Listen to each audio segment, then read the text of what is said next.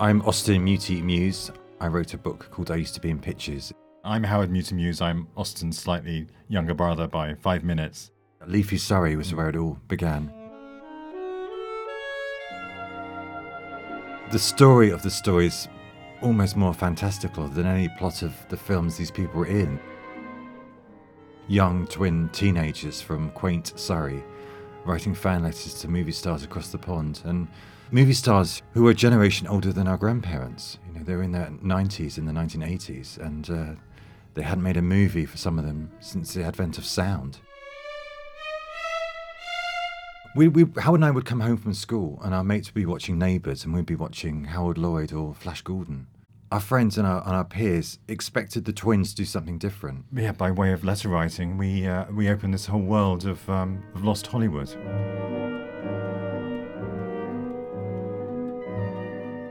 We found Lillian Gish's address first. We found her address in the local library in the Who's Who of America, and she wrote back 3 weeks later. And we were really excited by it. We just didn't imagine she would reply. And we put her age on the bottom of the letter, and she was startled by that, I think. And Lillian put us in touch with her contemporaries.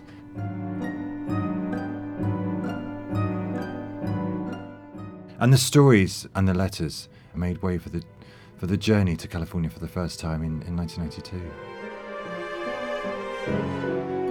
I remember arriving in Los Angeles for the first time and jumping in a hire car and then driving through Hollywood and seeing the Hollywood sign, and there was a skipped heartbeat. There was a smell of traffic, but there was a smell of orange blossom. And I remember people saying, you know, when they first arrived in Los Angeles, in Hollywood, there was that great smell of orange blossom and smell of hope. Hope and sadness too.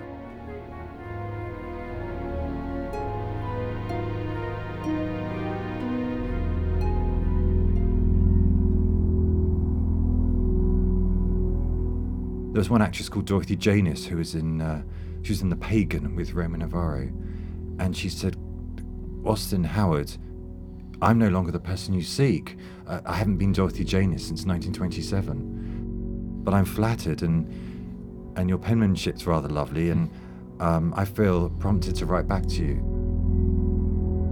The family said it was the first time that they heard Grandma Dorothy's stories, because she hadn't really spoken about her career before, but we seemed to reignite that flame, that film star flame.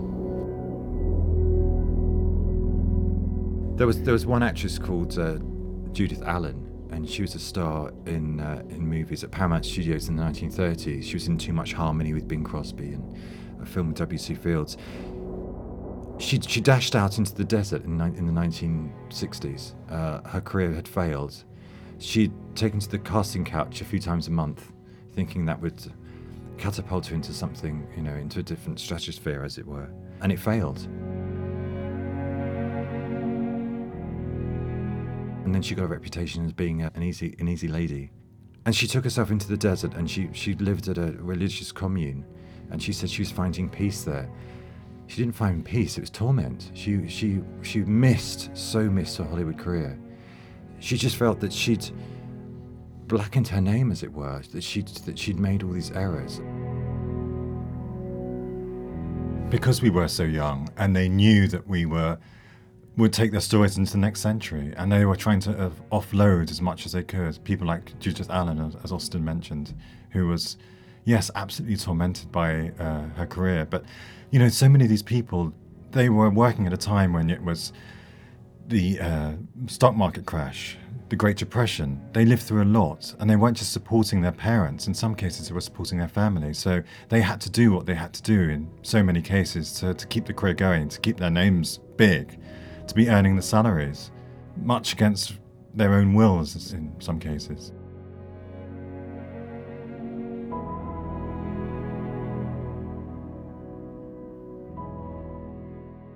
Hearing people talk to you over the telephone is one thing, but meeting them in person is another, but also realising their frailties as well, because some of these people were extremely old. And I can remember Austin and I sitting in a restaurant waiting for an actress called Anita Page, who was one of the biggest stars at MGM during the 1930s, arrive on the arm of her carer, as it were, and shocked, really. I mean, we knew she was in her 90s, but just how frail she was. But impeccably dressed. You know, there was still the big blonde wig and a full face of makeup. And we had dinner with her at the Hollywood Roosevelt Hotel. And she said, I always come here because this is where the first Oscars was in 1928, and I was here. And at the end of the meal, she asked the waiter for the menus so she could autograph the menus. And she said, Rudolph Valentino started this, you know. So it was that idea, you know, we were caught in a picture almost.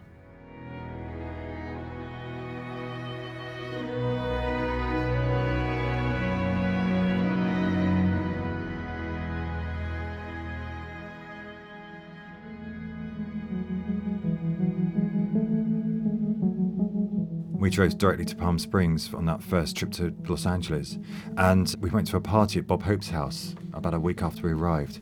I remember leaving the party, getting back to the condo and kicking off your Converse and having a beer, and I said to Howard, nobody's asked us a thing about us. And it was almost as if they were rushing through and trying to tell you as much as possible. Bob Hope was an amazing character. He was terribly old when we met him. The house, it was a Richard Neutra house, and it looks like a giant mushroom that's crash-landed into the side of a cliff. But we didn't expect him to have a conversation with us. It was an intimate party for 250 people. There were Zsa Zsa Gabor and Susan Fleming, who was married to Harpo Marx, Audrey Meadows.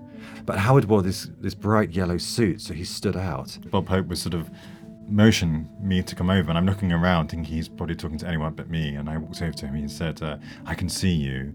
I can't see many people here, but I can see you. Oh, you're English. Well, I was born in Eltham, and of course, then it opened up a whole conversation. You're one of the twins, aren't you? Yes, I know who you are. Billy Duff has mentioned you, or Ginger's mentioned you.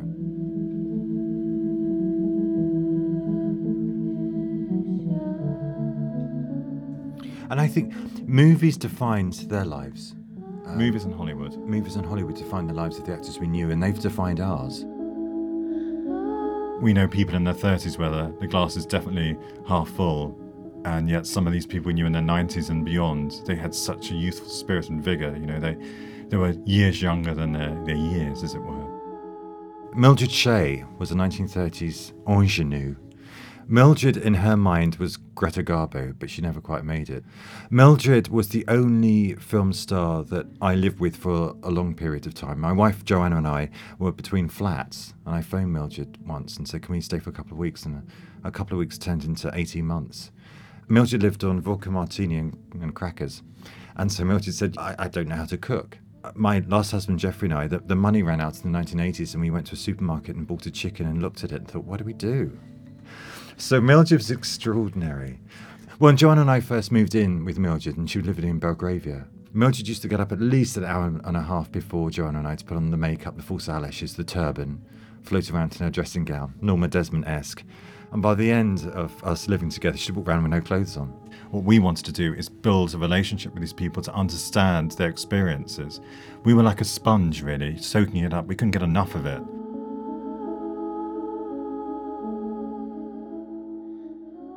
There was a sadness, I suppose, to the story that 90% and one day 100% of the people we knew will no longer be here.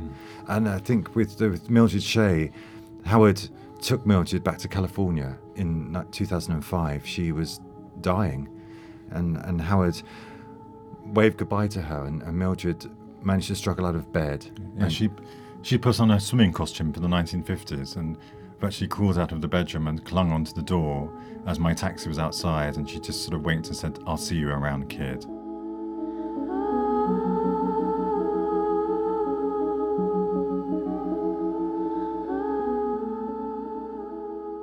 These movie stars, they were in a business that is obsessed with youth, and they aged and they became no longer relevant, but they stayed. There was a movie actress called Jennifer Jones, and I said to her once, why do you stay in California? And she said, if one person on one day in 1 year says, didn't you used to be Jennifer Jones? It makes me happy, and that's why I stay.